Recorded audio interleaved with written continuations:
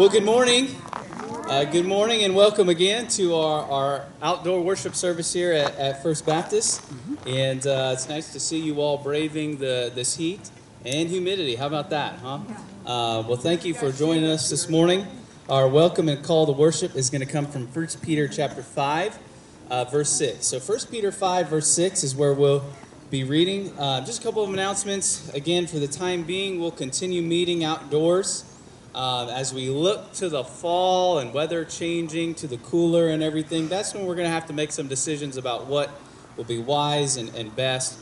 But I think I don't know if we're there yet, and Lord willing, we won't have to deal with this situation for that time, hopefully. But let's be in prayer about that and wisdom. Also, we sent out an email this week with a survey, and it's only got 3 questions on there, I think. About fall Bible study.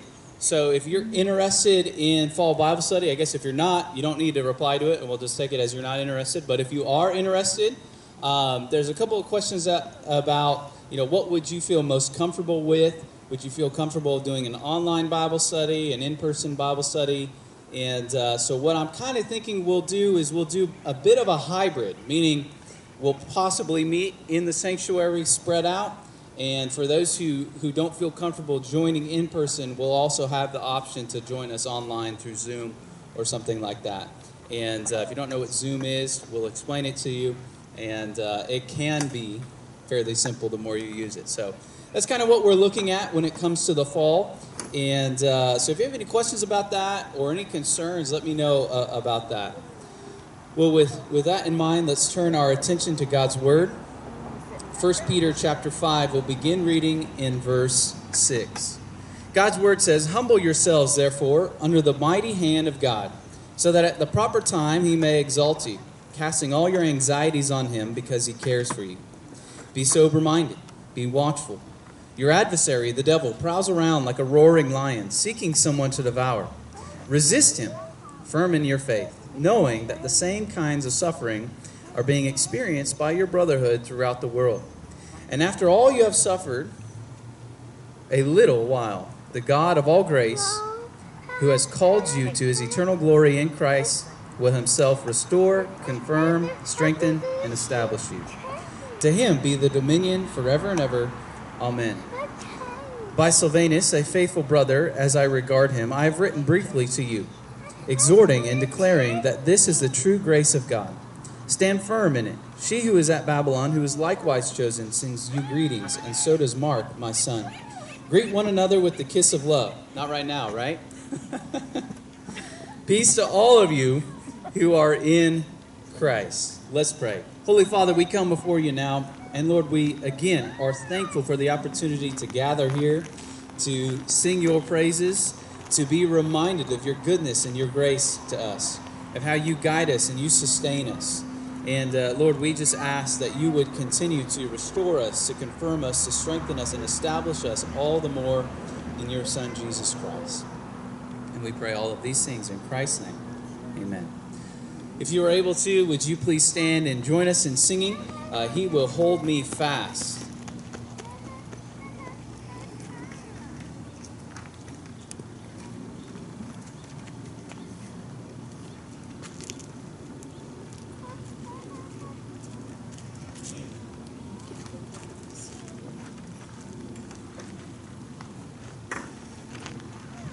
All right, pull out your copy of "He Will Hold Me Fast."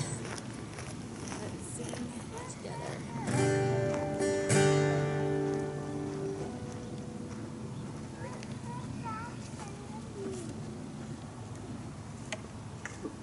Uh-oh. Okay, sorry, here we go.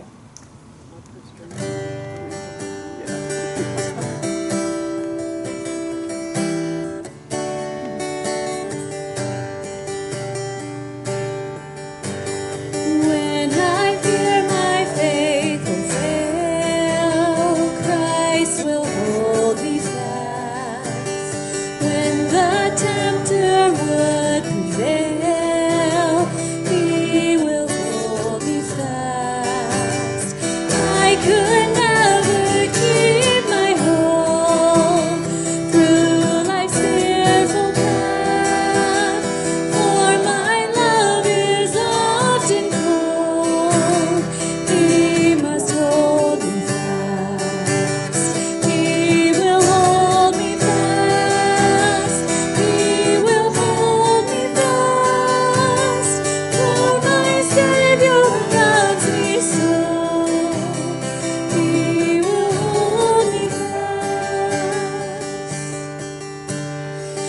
Those he saves are his delight.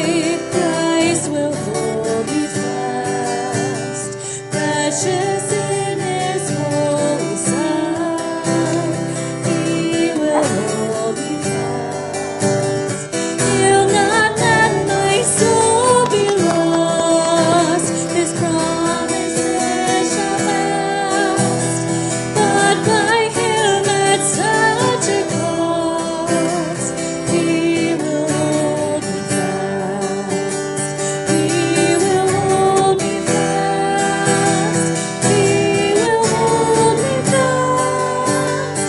For my Savior loves me so. He will hold me fast. For my life he bled and died. Christ will hold me fast. Justice has been satisfied. He will hold me fast. Raised with him to endless life. He will hold me fast. Till our faith is turned to sight. When he comes at last, he will hold me fast. He will hold me fast. For my Savior loves me so. He will hold me fast. He will hold me fast. He will hold me fast.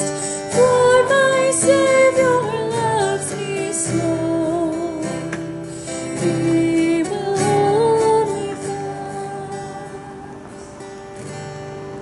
Amen. Would you please remain standing as we read together?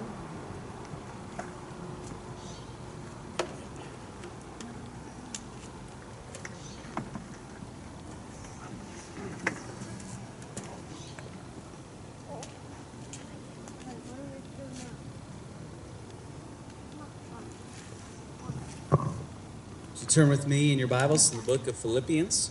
Philippians chapter 3. We'll begin reading in verse 1. My plan as we came to this text was to do verses 1 through 11. But when I looked at the forecast, figured maybe it would be better if we just focus on verses 1 through 3. So Lord willing, if the Lord wills, I know these are not typical words you hear from pastor about preaching, but Lord willing, we might have a shorter sermon today just due to the heat and everything. But we'll see. Don't want to make any promises that I cannot keep. God's word says in Philippians chapter 3, verse 1, "Finally, my brothers, rejoice in the Lord. To write the same things to you is no trouble to me and is safe for you. Look out for the dogs, look out for the evildoers, look out for those who mutilate the flesh. For we are the circumcision, who worship by the Spirit of God and glory in Christ Jesus and put no confidence in the flesh." Thank you very much. You may be seated. Let's pray. Father, may you help us to rejoice in the Lord.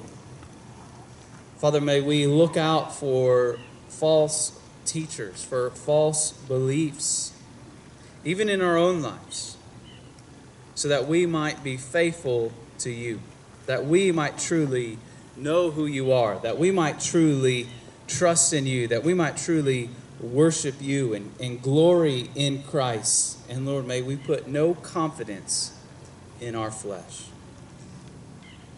Father, I ask that you would be glorified through the preaching of your word, so that every heart might confess that Christ is Lord. I pray these things in Jesus' name.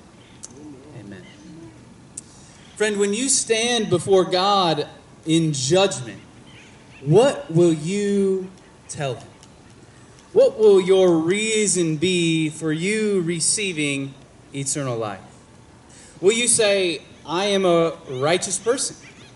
Or will you tell him that you are trusting in the blood of Jesus as your only hope for righteousness, as your only hope for salvation.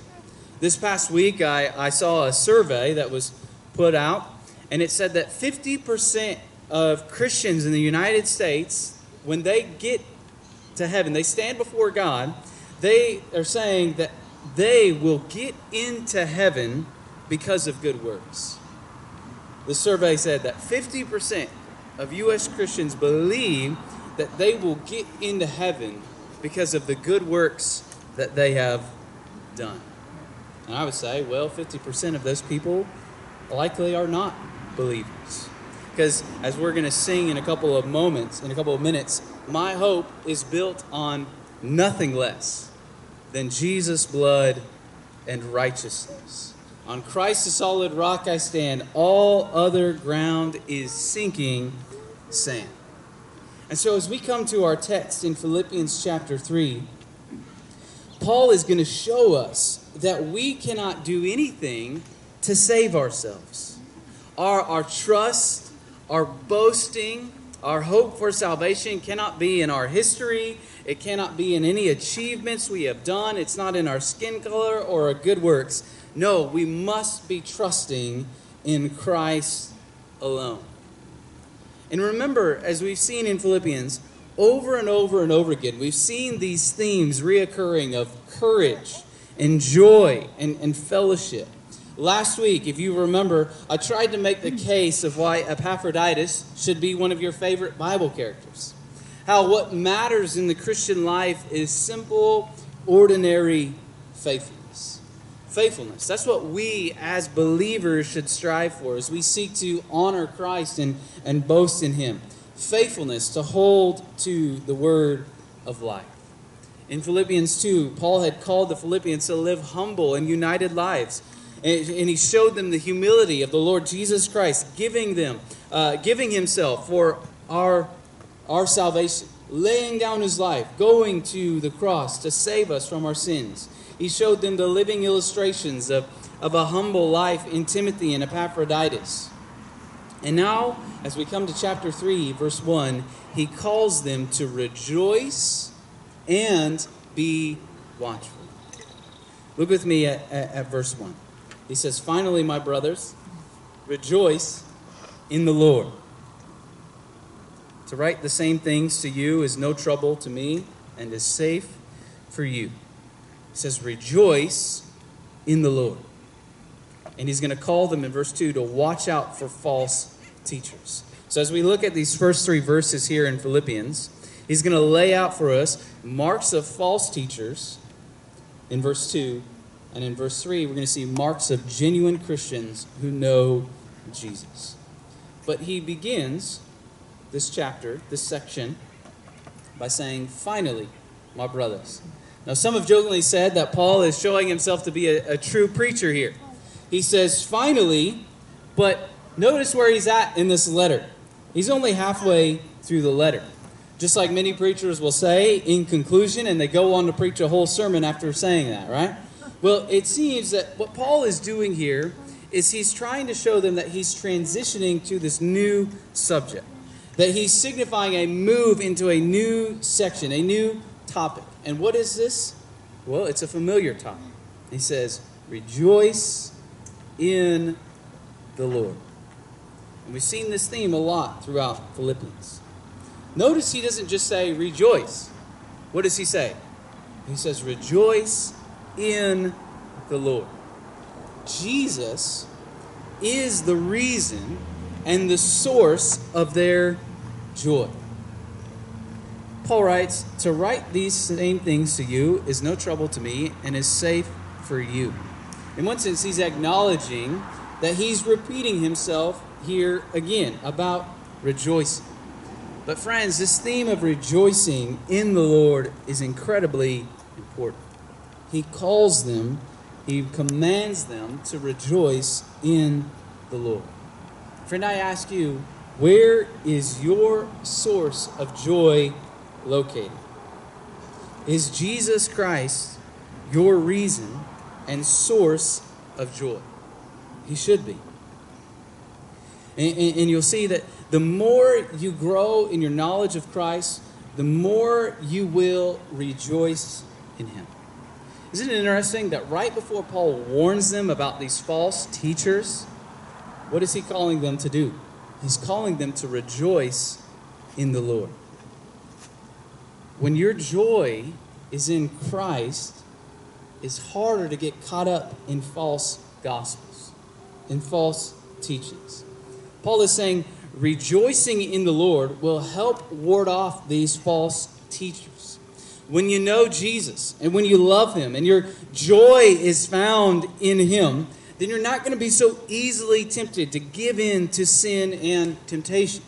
Because if you truly value Christ above everything else, then as Paul says later in this chapter, in chapter 3, everything looks like rubbish. Everything looks like garbage compared to knowing Christ. So rejoicing in the Lord is important for us to understand. We must find our hope, our joy, our only source of salvation, our only source, our true source of rejoicing is meant to be in the Lord Jesus Christ. So right before he tells them to look out for these false teachers, he commands them to rejoice in the Lord. Friend, are you rejoicing in the Lord this morning? Or are you just going through the motions of your life? Is Christ the true source of your joy? So now Paul moves in verse 2 to this warning against false teachers. So we say marks of false teachers. This group is likely the Judaizers that we've seen throughout the New Testament. And what this group was is they claim to be Jewish Christians. They would say that they believe in Jesus, but in order to be saved, you must also do this. You must also follow the law of Moses. It was a gospel plus this equals salvation, which contradicts what we see in the New Testament. That is faith alone in Jesus Christ alone that saves.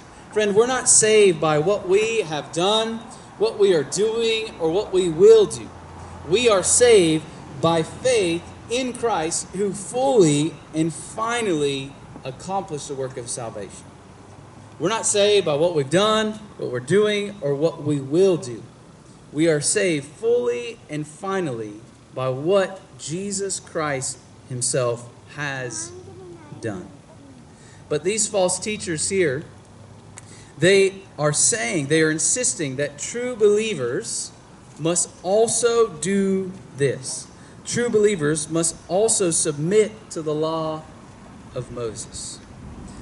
Look at how he describes them in verse 2. He says, look out for the dogs. Now, if you're like me and you love dogs, it might hurt your feelings. But in the first century, Israelites didn't have dogs as pets. They weren't cute and cuddly golden retrievers like we have at our house. No, they were similar to what we would say, they were similar to coyotes, to scavengers. They were unclean. And at times, dogs were used to refer to those who did not keep Israel's dietary laws. And it would also come for unbelieving Gentiles, a word for unbelieving Gentiles. And here, Paul is actually reversing the meaning, and he calls those people who are seeking to follow the law, he calls them unclean. He calls them dogs. He's saying that they think that they are the only ones who have the covenant blessings of the Lord God. But actually, they are outside of God's covenantal blessings. Why? Because they've corrupted the gospel. They've tried to add to the gospel of grace alone. And so here is this group of Judaizers. They're claiming to follow the law. They're claiming to live righteous lives on their own. But Paul then goes on, and what does he say? He says, look out for the evil doers. Paul says, they're actually evil. Why? Because they're trying to earn their salvation. And in trying to earn their salvation, they're denying the free grace of God in salvation. As Paul writes in Romans 14, verse 23, whatever does not proceed from faith is sin. Thus, in trying to keep the law, they're not doing so in faith. They're doing it to gain righteousness, to gain their salvation. So Paul is actually saying what they're doing is they are not living for the Lord, they're living for themselves. They're trying to attain their own righteousness. But salvation, righteousness, does not come through works of the law. It comes, as you look with me at verse 9, it comes through faith. Paul says, being found in him, Christ, not having a righteousness of my own that comes from the law, but that which comes through faith in Christ. The righteousness from God that depends on faith. In other words, this group was not following the law from faith. What they were trying to do is they were trying to replace faith in Christ alone with the law. Do you see that? That's why he's calling them evildoers. Because they're not actually obeying the Lord, because they're denying the heart of the gospel. And then Paul goes on at the end of verse 2, and he continues to lay it on. He says, look out for those who mutilate the flesh. You can only imagine Paul's opponents, their blood began to boil over this comment. The word used in the original there for mutilate is a word play on the word used for circumcision. And circumcision was a sign of the old covenant. In one sense, it was great pride for this group. Yet here Paul is saying that their trust is in a dated sign. And that trust is in a sign that their trust in that sign is actually a sign that they are not a part of the people of God at all. So in one sense, Paul is provoking them with their own sayings, with their own slogans. He calls them dogs, he calls them evildoers, he calls them mutilators. He's warning them that to trust in anything other than the work of Jesus Christ will only lead to damnation.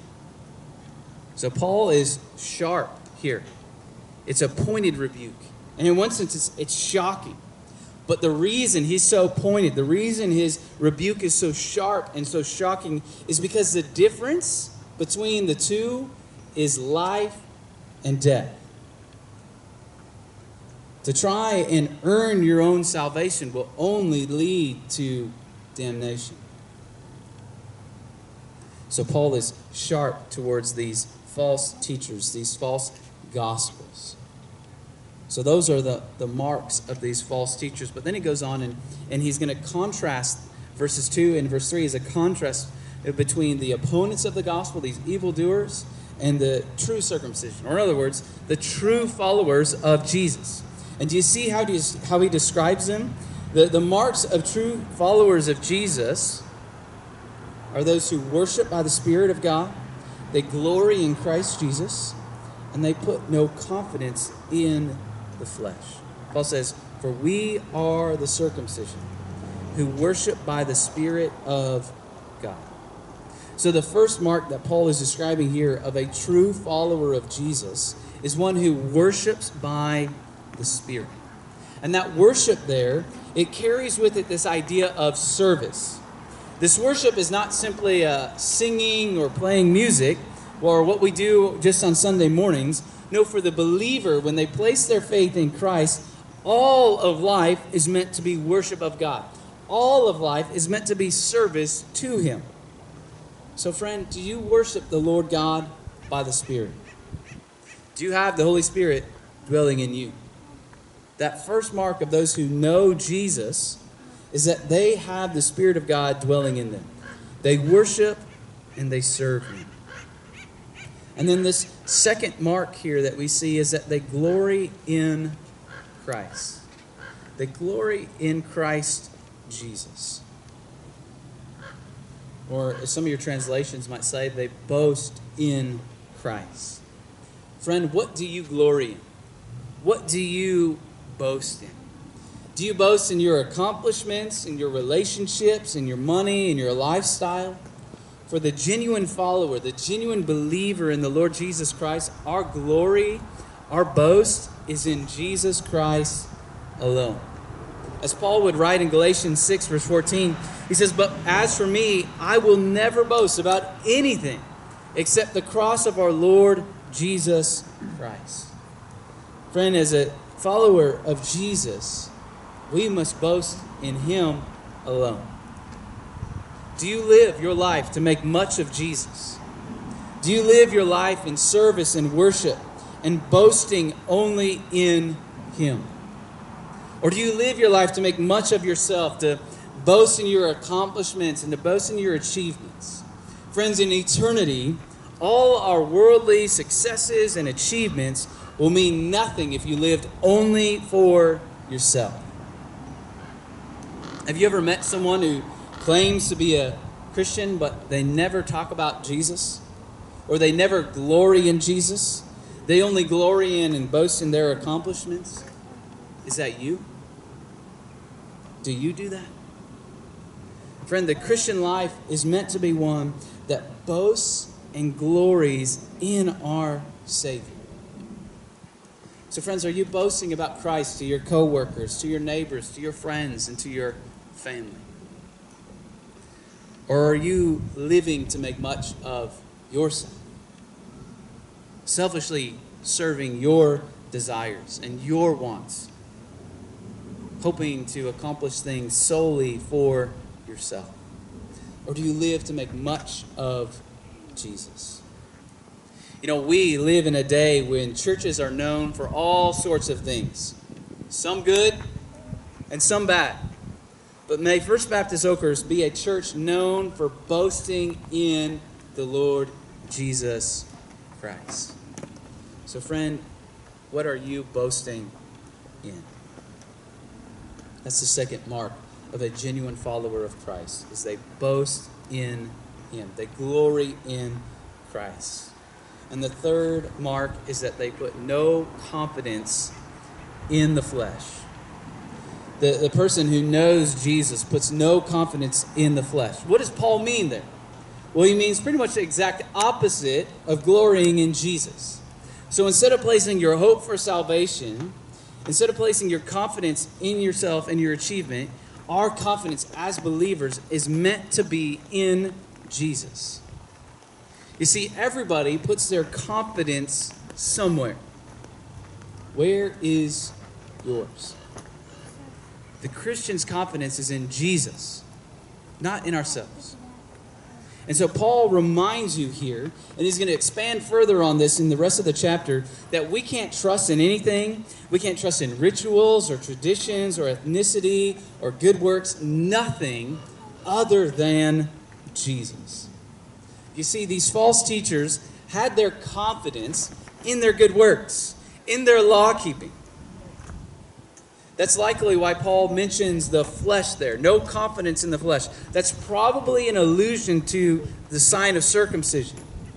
And Paul is saying that mindset of confidence in the flesh, confidence in yourself and what you've done and your good works is opposed to the Spirit of Christ. And it will lead to death, to a rejection of the only one, Jesus Christ, who can save from sin. So friend, where is your confidence? Are you boasting in Christ? Are you worshiping by the Spirit of God? Are you serving the Lord God in everything you do? Are you serving yourself and putting your confidence in the flesh? I read this last week from the journal of John Wesley. John Wesley, if you don't know who he was one of the founders of Methodism, the Methodist denomination, and he left England to go be a missionary in America. And there he was. He thought God had called him to be a missionary, and so he arrives in America. And when he arrived, he went to a pastor to get advice on preaching and missions work. And when he went to this pastor there in America, this pastor asked him, when he was asking for advice, he said, "My brother, I must first ask you one or two questions. Have you the witness within yourself? Does the Spirit of God bear witness with your spirit that you are a child of God?" And Wesley writes, "I was surprised and knew not what to answer." He observed it and he asked, "Do you know Jesus Christ?" And Wesley said, "I paused and said, I know that he is the Savior of the world." "True," he replied. "But do you know that he has saved you?" I answered, "I hope he has died to save me." He only added, "Do you know yourself?" Wesley said, "I do." But then he went on to write in his journal, "But I fear they were vain words." There he is, this man who felt called to preach and would be used mightily by God, uncertain if what he said was truly, if he was truly trusting in Christ. But 2 years later, he would write in his journal, "In the evening, I went very unwillingly to a meeting at Aldersgate Street, where one was reading Luther's preface to the Epistle to the Romans. And about 9:15, while he was describing the change which God works in the heart through faith in Christ, I felt my heart strangely warm. I felt I did trust in Christ, Christ alone for salvation. An assurance was given to me that he had taken away my sins, even mine, and saved me from the law of sin and death." Friend, do you know Christ?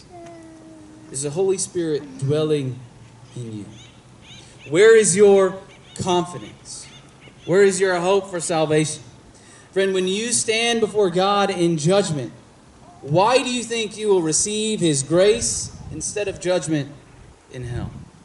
If your answer is anything other than Jesus' life, death, and resurrection for you, then you do not know what it means to know Christ. You are not a genuine follower of Jesus. And so I call you to trust in him today. Place your faith in him today. And know for yourself that he has saved you. And receive the assurance of your salvation. So friends, what are you trusting in? If you are trusting in anything other than Jesus, if anything other than Jesus is your confidence, your boast, and your treasure, then lay that idol down and place your faith in him today. Put no confidence in the flesh. Put no confidence in yourself. Your confidence and your boasting is only meant to be in the Lord Jesus Christ, who alone saves. So are you worshiping by the Spirit? Are you glorying and boasting in Jesus Christ? Or is your confidence in the flesh? My hope is built on nothing less than Jesus' blood and righteousness. Let's pray. Father, may our boast truly be in Christ. May our hope truly be in what he has done for us.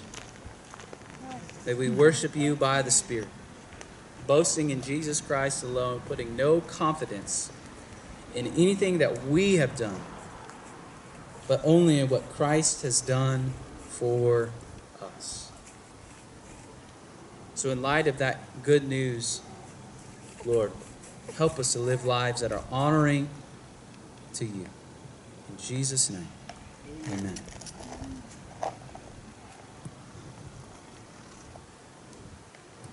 If you're able to, would you please stand and join us in singing "When I Survey the Wondrous Cross."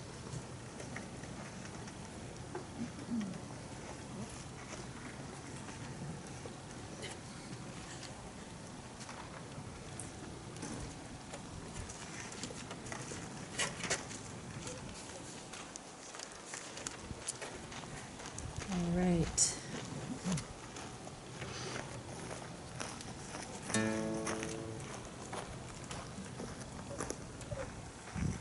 We're going to do verse 1 and verse 3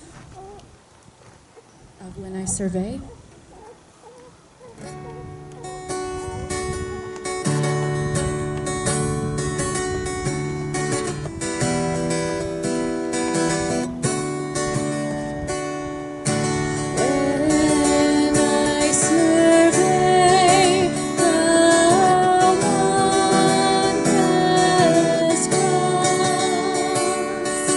On which the Prince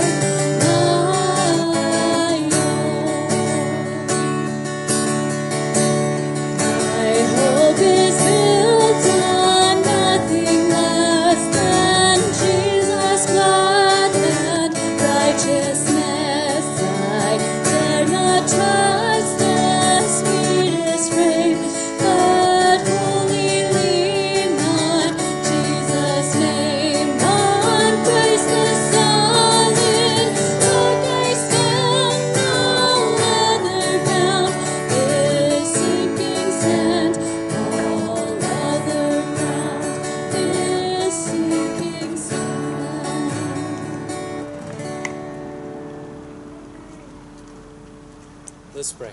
Father, we come before you now, and Lord, we thank you for sending your one and only Son to save us from our sins. And so as we go from here, Lord, may we realize that on Christ, the solid rock, we stand, and all other ground is sinking sand. In Jesus' name, amen. Thank you. You're dismissed.